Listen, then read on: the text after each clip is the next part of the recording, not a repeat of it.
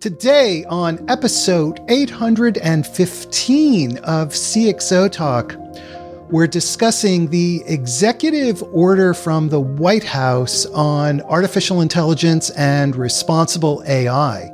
Our guest is David Bray. He's a distinguished fellow at the Stimson Center. It is a Washington-based think tank. Give us a sense of why you're qualified to talk about this. I was crazy enough to be recruited by the government when I was 15 because I was good with computers. They had me working initially building computer simulations at a physics facility. Later, I actually started working on some classified DoD satellites involving some interesting computer technologies. And at the time, those were expert systems, which was a version of AI, decision support systems. Fast forward, later worked in Bioterrorism Preparedness response, was part of the response to 9/11 and the anthrax events. And there too, we were using, it wasn't the version of generative AI we have now, but it was using a flavor of AI and played a role working with the intelligence community where we reviewed all the research development programs of the U.S. intelligence community. Obviously, AI was a part of that back in 2012, 2013. 4 years at the Federal Communications Commission, while we didn't do a lot of AI because it was mainly just upgrading their legacy systems, we did successfully lead the way in terms of moving to cloud there, which at the time was not something that a lot of government agencies had considered. So it was actually in an operational role.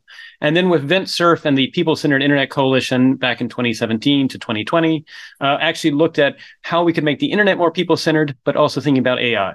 I did actually also play a role in 2020 and 2021, right before Stimson, where it was actually now not just the US, but our Canadian, our UK, our Australian and New Zealand allies, as well as other countries like Japan and Germany and India that we also partner with. When we talk about an executive order, very briefly, what is that? Just to give us some context.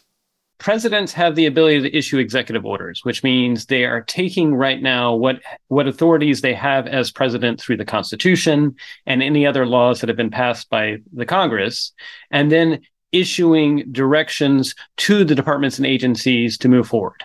So they can't necessarily create anything if they don't have the authority to do that. But if they already have the authority as the president through the Constitution and through laws that were passed, they're now giving guidance as essentially the commander in chief of the executive branch as to how departments and agencies should move forward. The executive order then ideally can last past the administration unless there's additional updates or rescinding by future administrations.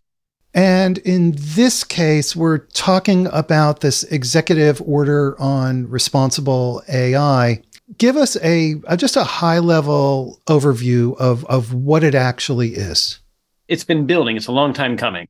It was about a year in the making, and there were different draft versions going around. But even before then, you saw at the very end of the President Obama administration, there were actions on AI that were done through the Office of Science and Technology Policy, which is part of the Executive Office of the President. And then underneath the Trump administration, you also saw some actions that were coming out, again, mainly through the Office of Science and Technology Policy. This is now actually at the Executive President Office of the President level. So the President himself is putting forward the idea of how we move forward consistently, both within government, but also with the business sector. And so briefly, what it calls out for is first, thinking about new standards for AI safety and security. And that's really the heart of what this executive order is looking at. It kind of is an unprecedented in terms of length executive order. It's more than 110 pages long, depending on the type font and everything you're doing. That's very long for an executive order. So I'm going to briefly sort of highlight it. We can always dive deeper on the specific issues, but as it calls out new standards for AI safety and security, it's actually requiring that developers of powerful AI systems share their test results before they actually release their product to the market. It's also thinking about tools and tests and standards, because right now we do not have a good sense of what are the standards for actually demonstrating that AI systems are secure. And Michael, you and I can talk a little bit about how that might be challenging with the design choices in generative AI at the moment. Also, then it's calling out a need to actually ensure that AI does not enable people to do bad things with biology, which is, again, from my bioterrorism background days, is something I'm intimately aware of. And then ultimately seeing that Americans need to be protected from AI-enabled fraud and deception. Generative AI, unfortunately, is going to create a whole lot of fraud and disinformation. And I know we've had conversations on past CXO conversations about that. And then thinking about cybersecurity, Because again, these could actually, how do you understand the vulnerabilities of an AI system and how it might be either poisoned through data or other cybersecurity exploits? And finally, actually saying there's going to be additional follow-up that you will expect to see as a national security memo. And so that's charging what's called the national security staff in the area of what needs to also be done with AI and security, thinking more geopolitically. There's some additional things underneath that, but I'll pause there because I realized that was a lot to just give up front in terms of what the executive order calls out. David, this executive order is so far-reaching. If you look at the language, it's very specific in a lot of different areas. It's very specific in terms of calling out what government agencies, for example, must do. So there are wide-ranging implications. Why now? Why did they release it at this particular time? We just had the 1-year mark of ChatGPT being released. And so I think that ignited the public's focus and attention and zeitgeist in ways that were not expected. And so in some respects, there was a huge interest and question. They had previously done work on what was called the AI Bill of Rights. And so this is sort of now actually sort of codifying what was a voluntary Bill of Rights. So those Bill of Rights that were issued at no point in time were actually enshrined in actual law. They were voluntary. And this is now the president using the authority they have as a presidential administration, short of Congress passing anything, to put a marker in the sand as to what needs to be done. And that's why, to your question, why do we see government agencies being called out? Well, because the president can direct government agencies. As for the business sector, the president cannot tell the business sector, obviously, what to do. That's part of what makes the United States an open society. However, the president can ask for government agencies to put in place either standards or ways of interacting with the business sector. And that's how it's going to have impacts on the business sector through what the government agencies are putting in place, whether it's with standards, whether it's with regulations or things like that. If they have the current authority to do so, in some cases, we may have to wait for Congress to pass that authority. So then the government agencies can do specific things. And we have a question on Twitter from our good friend, Anthony Scriffignano, who's one of the most prominent data scientists in the world. And Anthony says, you mentioned fraud. Can you talk a little about how this executive order addresses novel fraud, meaning fraud that has never been seen before? This kind of fraud cannot be simply modeled or learned through generative AI. What generative AI is really good at doing is creating things that look like data it's been fed. And I don't want to be alarmist. That's not what I seek to do. But I have seen that for less than 10 minutes of compute time with some additional plugins and using what's called Worm GPT, which is the supposedly the dark side cousin of ChatGPT, you can create about 1 million realistic looking records of healthcare claims that are at $200 or less, which is below the fraud threshold. And so this is novel in the sense that it's going to look realistic. It's going to be, it's going to be below the cost that you would normally spend to actually try to authenticate if it's real or not. And if you did 1 million of those, and let's say it was healthcare, it was claims in the middle of December for upper respiratory infection. If those were submitted, most people just think that's just a blip in terms of what's happening naturally. And so it calls out that the Department of Commerce is going to be putting a lot of thought in it. It says content authentication. It also mentions watermarking, and I'm not sure watermarking by itself will solve it. And I think that's probably implicit in what Anthony is saying. And it's recognizing that what the technology giveth, which is the sheer ability to produce human-looking content, realistic-looking content, whether it's photo, text, or the like, it's also going to unfortunately empower those who will use it for bad purposes, including fraud and deception. Separate from this executive order, about 3.5, 4 months ago, and I know we're friends with Lord Tim, Michael, I was invited to actually talk to the UK government, which is actually thinking about what if by 2030, it'll be near impossible to separate what's authentic versus inauthentic in the public space. And so sort of, again, this is getting ahead of that coming wave, which is there's going to unfortunately be there already is a lot of disinformation and fraud online. This is only going to unfortunately multiply it, and we need to get ahead of it now. Please subscribe to the CXOTalk newsletter to stay up to date, and subscribe to our YouTube channel. We have incredible shows coming up. Let's dive into the content of this executive order, and then we'll discuss the implications for us as individual citizens and for businesses and so forth. So I think the best place to start is, can you give us an overview of what this is and where do the tentacles reach? Recognizing I broke the sort of the highlights to talk about standards for AI safety and security, and that's really what this is focusing on. That then reaches into the parts of government that have touch points with the business sector in terms of ensuring that their products or services are safe and secure. There's another section that goes from there that actually talks about thinking about the privacy of those of us in the United States. And so how do you actually make sure that AI, you're thinking about privacy, because again, that's not something that's really hard to discern at the moment, because in some respects, the way way businesses have chosen to launch generative AI, you have very little information both on the data that was used to train the machine, as well as you have very little information about the parameters and the actual tweaking of the machine's algorithm. And so that's something that's being called out. That's kind of vague, but at least it's showing that the government is going to be taking this seriously, and they actually are strengthening privacy-preserving research, actually evaluating how the government collects and uses commercially available information to make sure privacy is protected, and then also trying to figure out guidelines for effectiveness. And I don't think you're going to see that right away because it's a hard problem. And we may actually run up against the fact that the current design choices we have with generative AI makes it really hard to demonstrate you've protected privacy, but it shows that government is very intent on solving that. Another touch point that it has is thinking about equity and civil rights.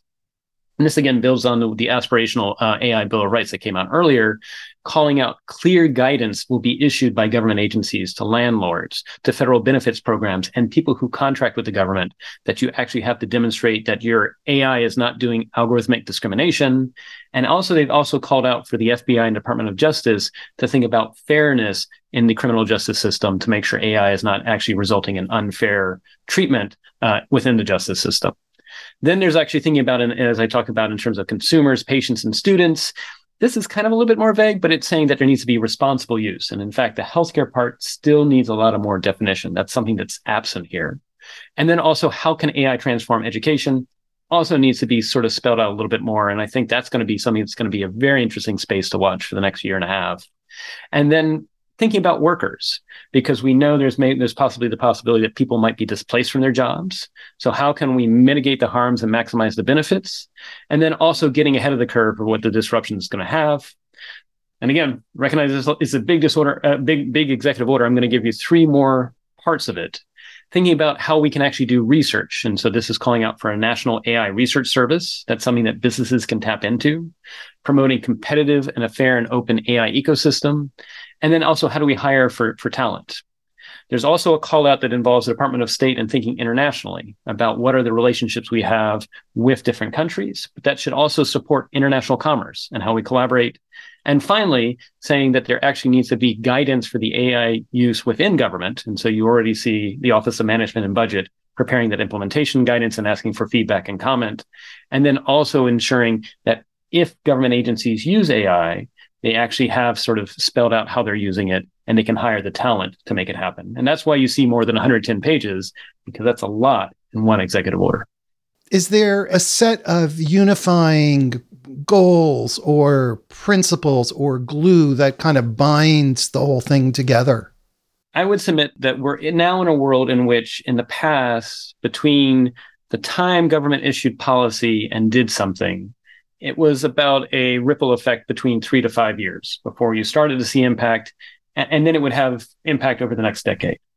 I think now with the rate of technology change, and as I tell people, the good news is we're democratizing technology. The challenging news is we're democratizing technology. So that means faster decision cycles, faster impact cycles.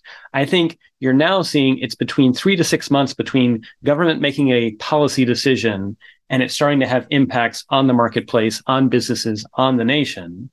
And then it probably has a long tail of between 18 to 36 months before you're going to have to do something else, which means basically this is a very impactful policy with a time horizon between 6 months to 3 years. And so we've got to learn by doing, because that's just so fast. And what I think I would really like to see as a next step to sort of build on this is I quite frankly think it would be wonderful if we could call out 3 demonstration projects that would involve the public, that would involve businesses, that would involve the private sector, nonprofits, and universities around AI, and just pick 3 and say, we're going to take everything that's in this 110 plus page document, but we're actually going to sort of bring people around it and learn by doing and be focused around 3 issues. And so maybe one would involve how AI could help improve delivery of healthcare, or how it could actually improve delivery of services to citizens, because that's key. Another one might be actually thinking about how it could actually improve access to education, or making education more accessible, something like that. And a third one, maybe it's more in the national security domain. We know, unfortunately, we live in an open world in which some of our service women and men may actually have, unfortunately, vulnerabilities where their data is online to other countries. And so can we use AI to both detect that, protect them so that they don't feel exposed to possibly whatever other outside nations might do to take advantage of the fact that we are an open society and we have information online. But regardless, pick 3 demonstration projects, and then that can instantiate and solidify all the aspirations present in this executive order. We have a really interesting question from Chris Peterson on Twitter, who is asking about artificial general intelligence and where is the intersection between AGI and this order, or even something that sort of looks a little bit like AGI, more powerful AI than we currently have broadly today. Artificial general intelligence is not here yet. We still have generative intelligence, but that's different. It's worth noting that what we have right now with generative AI are systems that are really good if the present and the future looks exactly like the data they've trained on. So in other words, if the past is informing the past, the future, and present, we're great. But if the present and future is different, that's when you see generative AI get kind of weird and wonky. And we actually saw this with COVID. It wasn't called generative AI at the time, but we already heard from Anthony and others. There were AI systems that kind of went off the rails when COVID happened because the world fundamentally behaved differently after that. And so the hope with artificial general intelligence is if you take the most basic definition of a system that is able to not just learn about the past and apply it to the present, but also be curious and explore mental models, or digital models in the case might be, about what the future might be, and actually have that sort of that applicability so it doesn't go off the rails if the future is different than the past. So the good news is a lot of this calls out similar actions you should take, whether you're talking about the current generative AI that we have, or if and when AGI shows up. So this is goodness regardless. What I think is still needed here is, one, conversations about data. It's interesting that data is not really discussed much here. And I think, especially in open societies like the United States, but also other nations like Canada, UK, Australia, New Zealand, and others, we've got to think about how people can have voice in how their data is employed. And I think that's needed, whether you have AGI or AI. That's not present. And what does that look like? How do you actually bring people together? Because most of us don't have time to navigate it all. So it may actually be a collective action problem. The second thing is, if AGI was the surface, how do we have the sufficient constraints to make sure it doesn't go off the rails and start doing things that we don't want it to do? Now, I'm not one of those people that's an AI doomsdayer. I don't think that's the case. I often tell people, replace the word AI with very fast organizations, because that's what AI really is. It, in some respects, the same approach, whether you call them laws, policies, et cetera, that we want to apply to very fast organizations, we should also apply to AI, because despite the doomsday arguments that somehow AI is going to take over the world, I don't see that. And I think there's several AI experts that would also agree with that. And so with AGI, it's just more, how do we make sure we have the appropriate constraints? And then finally, and again, this gets to sort of what I was hinting about earlier, it may very well be the design choices we've made with the current version of generative AI may not give us the sufficient ability to test and have confidence in that. For example, if I ask you, do you want to cross this bridge, Michael? And you'd probably ask me, well, how did you design the bridge? And if we can't explain that, then that's kind of problematic. But let's say you say, okay, you can't tell me how you design a bridge. Can you tell me what materials, what data in this case, or what physical materials you use to build a bridge? And if you can't explain that either, the question is, do you really want to cross that bridge? And so I think we may need to think about other models, and I've seen some, and we can actually talk about that if you want. I've seen other models that give me hope that we will have better approaches to future flavors of AI, whether it's AI or AGI, that will allow us to know that it's constrained enough that it's not going to do things that we don't want it to do. One of the points that you are making is the uncertain nature of the evolution of artificial intelligence and the fact that we have an executive order that is static in time, that has far-reaching ramifications into the future, even though we don't know what's going to happen with that future.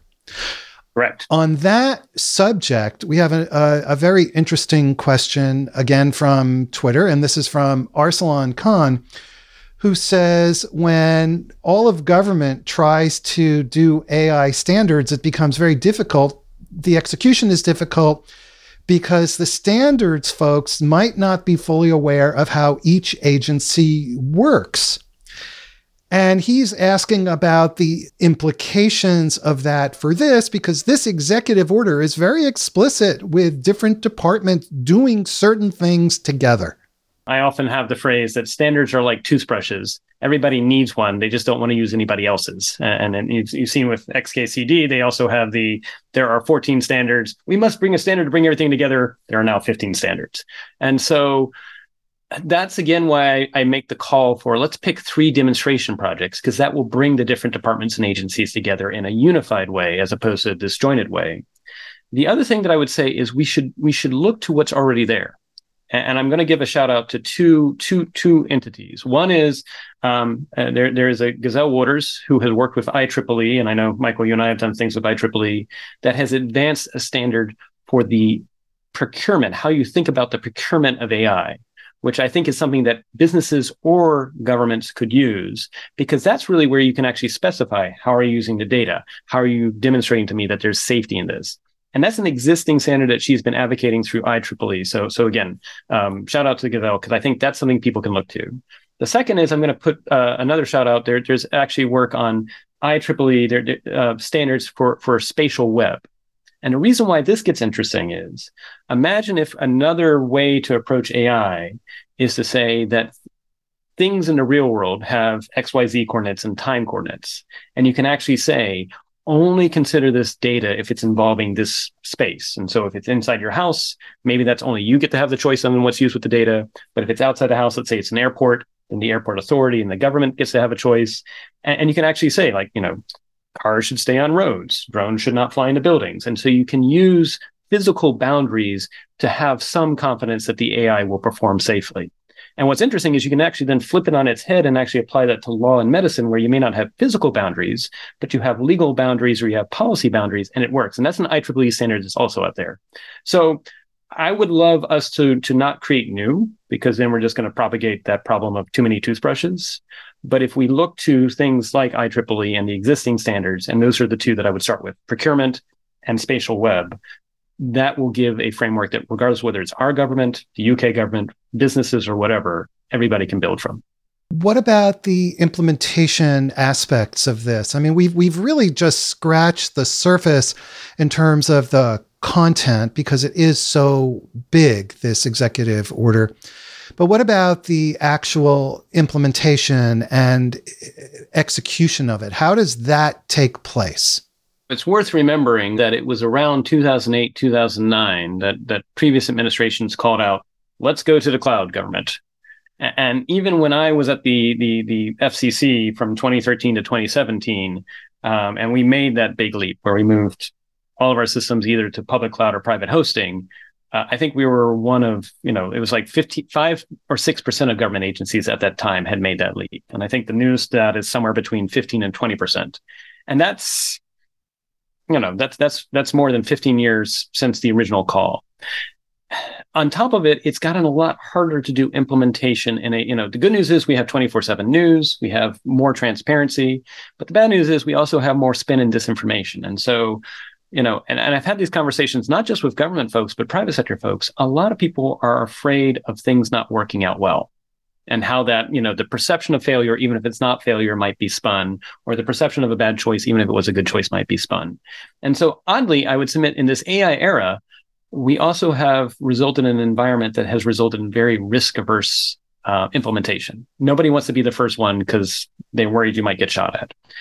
And so that's where I think the case needs to be made that the presidential administration has to provide top cover to these initiatives. That if you leave it to the individual departments and agencies, there's a risk that they'll get shot at, or things will be spun out and things will become political. But if you pick three, and again, I'd pick three things that in some respects are non-partisan in nature, or bipartisan, or whatever you want to say. It's one example I'll give is there's an effort called Birth to Three, which ensures that every individual in the United States between the ages of when they're born and 3 years old should get the physical, mental, and emotional services they need. Now, that involves forms. Forms are, one, you have to go and fill them out. You have to have the time to go fill them out, and you have to know which form to do. Most caregivers for infants don't have the time to do that. So what if instead we use the combination of an AI system and SMS texting, like basic texting, you don't even need a smartphone, to say, I would like to get the following physical service or emotional health service for my child. And it says, okay, what are you looking for? Give me some details. And before you know it, not only have you applied for the service and been vetted, but it's been a conversation, and you can get back to them much faster. It's not waiting 6 to 12 months for a response. That, I think, is the future of government, where it's not filling out forms or knowing to write forms. It's more of a conversation. But what if we said this is going to be I don't want to put words in the administration. It's up to them what they want to do. But it's going to be at the level of this is something championed by the administration. And it's going to obviously involve many different departments and agencies. The nice thing is that implementation has now top cover from what might normally be, people that are risk averse or being scared of being taken out of context if they didn't have that. And so I think that's why, again, I keep on going back to, in some respects, it's almost like, imagine if instead of one NASA during the space race, we had said, let's have 30 or 40 different NASAs and you all go take the different risk. That would never have worked. We've got to have this be more of let's have a focused, let's give top cover for those who are brave and bold enough and benevolent enough to be willing to stick their necks out and try and do the implementation of AI, because there is no textbook here. And you think that this executive order provides enough cohesion that it will help bring the parties together? It's worth going back to the 1890s and 1900s, where there was massive disinformation and similarly polarization. The Congress was actually even more polarized in the 1890s and 1900s than it was now. And there was rapid technological innovation. It may very well be that open societies, as a response to stress, respond in such way. That's exactly why I think you see that sort of hesitancy, is nobody wants to have anything they do taken out of context. And as one who has lived through this and survived and come out the other end, you have to almost get over it. You have to just say, look, I'm going to try and do the right thing. And I cannot, almost like Marcus Aurelius, I cannot control however other people will spin it. This executive order, it's interesting. It does not deconflict between the call out for chief AI officers, separate from chief information officers, separate from chief technology officers, separate from chief information security officers, separate from chief data officers. And so that's a potential risk here. That said, all is not lost, because, as again, it calls out for both the Office of Management and Budget, that oversees how funds are spent per whatever Congress passed, to give implementation guidance. And so they may be able to resolve that. And OMB also could try and solve, how are they going to give top cover so that people are brave, bold, and benevolent enough to be willing to be leaning forward, versus saying they're doing something but really hesitant because nobody wants to risk their reputation or career on something that might go boom, not because anything was done wrong, but just because this is hard stuff to do. Anthony Scriffignano comes back and he says, kudos for addressing the speed of AI democratization versus the pace of regulatory evolution. Is there a related concern that places with less regulatory focus could create enclaves, either for faster innovation or malfeasance? And I'll just ask you to address this point in the context of the executive order. The executive order calls out the need for us to partner with several nations of similar mindset as us. So it calls out UK, Canada, Australia, New Zealand, but also colleagues in Europe and around the world. And I think that's a recognition that sort of implicit to what Anthony just asked. I just gave you all the reasons why in our checks and balance system, our open society that has separations and divisions between the legislature and the executive branch and the judicial branch, that we may be more deliberative and slow as opposed to more autocratic systems, which is if the autocracy wants to go somewhere, they're going to go it. And if someone doesn't like it, they're either fired, imprisoned, and or killed, which is awful, but that's the way. So AI might, interestingly enough, implementation of AI might actually benefit more unilateral autocracies or autocracies in thought, as opposed to the more deliberative nature of our pluralist system of government. And so this executive order calls out the need to partner with other countries and allies, because again, we don't have the monopoly on the best of insights. I mean, there are other countries that are there. And two, that's where you see the call out for the National Security Council to come up with a memo, because I think it's probably thinking of that dimension, which is how do we not fall behind because of our deliberativeness, while at the same time not race ahead unilaterally without thinking about, what makes our society good is there is deliberation, there are differences of opinion. That's what we want to have happen, but we also don't want it to slow us down so much that we lose the race even before we start. We have a question from Arsalan Khan, who says, if the government is asking to review and regulate security features before AI is released to the public by the private sector, and we know the government is slow and doesn't always have the expertise, isn't this just going to slow down AI progress overall?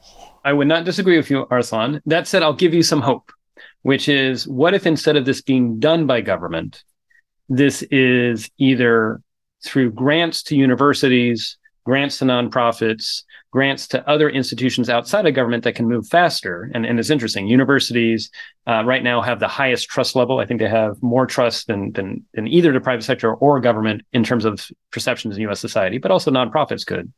That those are the places that could actually do this, and they're funded through grants. And the nice thing is you can maybe initially fund, say, 5 to 10 different demonstration projects throughout the country, because I think you're going to find that, one, you can't do a one-size-fits-all to AI. It's going to be domain specific. You're going to need one for healthcare, and what you do for healthcare is going to be different than what you do for cars and what you do for AI in education, for example. And so you're going to need to do that. And two, it could actually be performance-based. And so the government agency says, look, we're going to fund you for the following outcomes. We're not going to tell you how to do it. So that gives you the freedom to explore and move fast. But we're looking for the following outcomes, whether it's improvement of delivery of services at a faster time or greater reach or things like that. So it could actually be outcome-based policy and spending. Now, that said, this does point to we need more operational implementation-oriented nonprofits and universities, because we have a lot of universities and nonprofits, and this is not to call anyone out specifically, that are great at writing papers and admiring the issue. But now in today's era, we need to actually have more operationally focused nonprofits that are held to actually deliver results, because they can move faster and they can explore the space better than the government by itself. Is this actually going to work? I'm an eternal optimist. I think anything you get, you can use it as a way to motivate goodness in the world. There may be people that will detract at it or say there's goals and there's gaps in it, and there are possibly gaps in it. Partly why I love the Stimson Center, and I'm going to give a call out to Stimson, is they are an operational NGO think tank, and so they're a think and do tank, and so they're small. We don't have a lot of people, but it gives me hope that there can be places where people come together with a mission focus that don't have the same either concern that whatever they do will be taken out of context, or the same constraints that government agencies by themselves. And if you look at, again, I call back the space race example. When we were pioneering to the moon, rockets blew up, and things like that. But we didn't stop and everything like that. And so, but it also wasn't done exclusively by the government. The government partnered with the private sector. There were contractors that actually sort of built all the parts for the rockets. The government didn't build that. And there were also nonprofits involved with analyzing as to where they were going and things like that. So I think it is doable if we work in bringing together all the different parts of the U.S., not just one part. I will also give one brief example that Project Corona, which was not done by NASA, this was actually done by the national security community, was in 1959, 1960, launched a rocket that would take photos of the Soviet Union and then parachute a film canister that would be picked up by a plane or helicopter. The first 13 rockets blew up. It wasn't until rocket attempt number 21 they succeeded. Obviously, that helped with the Cold War, but later in 1990s, it was declassified, bought by a company called Keyhole that was later bought by Google and became the basis of Google Earth. So I often say government is innovative. We just don't monetize it. We leave it to somebody else. But imagine if we tried Project Corona, and now in an AI dimension or the equivalent thereof, how tolerant are we as a public? How tolerant are we with our news media and Congress to have 13 rockets blow up before we finally succeed in getting it into orbit? And so the same thing is true with AI. I think we're going to have to figure out how can we do rapid solicitation from the private sector for solutions that can help here, rapid involvement of the public as well, and standing up for the public in terms of data stakeholderism, involvement in how the AI is employed, and then finding those operationally implementation-focused universities and nonprofits and say, look, we need you to help here because time is of the essence. And again, in the past, maybe we had 15 years between something being written and action. We really have between 2 to 3 years to get this right. And that's where I think where you said, how will this impact decades from now? If we don't rise to the occasion, if we're held back either through division or polarization or fear, it may actually be looking back as a missed opportunity for open societies. On this topic of interoperability, Arslan Khan comes back, and I'll ask you to answer this, David, very quickly because we're running out of time. He says, where's the link between enterprise architecture and AI in government, since a lot of money has already been spent on enterprise architecture? That's not called out in this executive order, but I will say I am working with an international nonprofit health group who has a lot of equivalent of enterprise architecture in the data standards around health and medical records. And one of the things that we are actively looking at is how can you use those data and standards to go to a generative AI system and effectively say, given what you know of enterprise architecture, given what you know of these data and technology standards, help me build a reference implementation model. Help me build an interconnect between system A and system B. And probably the first time we do it, it'll only get about 50 or 60% right. But then you have the humans sort of inform and help train the machine. The next time we do it, 70 or 80% right. I think the future of enterprise architecture is training the AIs to, with a human, build the interconnection and interoperability faster. So human plus AI. I wouldn't do it AI alone. But, but if you can actually carve out and make it so that instead of spending 6 months to implement a system, you can now do it in less than 6 weeks. That may actually be how we solve the problem of AI is going to need to move faster, and AI plus human can do enterprise architecture and data implementations faster too. David, what are the implications for business and technology leaders? In other words, should business people be thinking about this, doing anything about this today, or is it just still too soon? Definitely should be doing something about this, because if you don't disrupt yourself, someone else will disrupt you. And that's not just coming from government. I mean, if a business says we're going to wait and see whatever we're going to do in terms of AI, I guarantee you someone else is going to say, no, we're going to jump in. I have had conversations with private sector CIO, CTO colleagues. I help advise some of them. And again, they're right now saying we do want to wait and see, partly because of that fear factor and partly because of just, it is, a lot of AI, unfortunately, does have a lot of hype. And so they want to actually have that sort of ground truth. That said, I worry that it's going to give rise to boards creating this confusion between how is the chief AI officer relating to the CIO, the CTO, the CISO, and the CDO. And so what I would recommend right now, businesses should say, look, we're going to do 2 to 3, initial toe in the water. So let's explore this space and how it might change how we do business. Maybe it's just as simple of, instead of us having to always write a press release, we can now actually involve the AI in that process, or things like that, or thinking about how we do frequently asked questions within our own company, something that's just a toe in the water. And say we're going to do 3 or 4 small, not too expensive demonstration projects. Similarly, though, if you're involved with government as a federal contractor, if you're involved with government because your industry is regulated by government, if you're involved with government because you provide services, lean in, because there will be opportunities to help inform. And if you don't inform in this very short period, that wisdom that you can bring from the private sector might be actually to our detriment. And so I would say, don't go all in, but as a business leader, you have to recognize this will disrupt you. And it's a question of whether or not you're determining your own fate or you're letting someone else do that. Why will this disrupt you if you're a business leader? It'll disrupt you because this changes the notion of how you get things done, how you deliver results to your business, who you involve. I am hopeful that it's not exclusively AI versus humans. It's actually humans plus AI. It's augmented intelligence is another word for saying it, or collective intelligence. And if you want your employees to be smarter, if you want your frontline delivery people to be smarter, you want to pair them with AI. You don't want to replace them with it, but you want to pair them with this because they'll know more, be able to respond faster to both opportunities as well as risk. But very specifically, the executive order. Yes. So this executive order impacts you because this is how the business landscape will be shaped through the actions of government, including standards, including regulations, including policies. It will also be how the way you do business with other nations, if you're an international entity, will be shaped. And so you have to recognize that the business landscape is being changed by the technology, and what government does will reshape your sector and will reshape the industry. So coming down the pike is going to be one whole lot of regulation and government oversight in AI.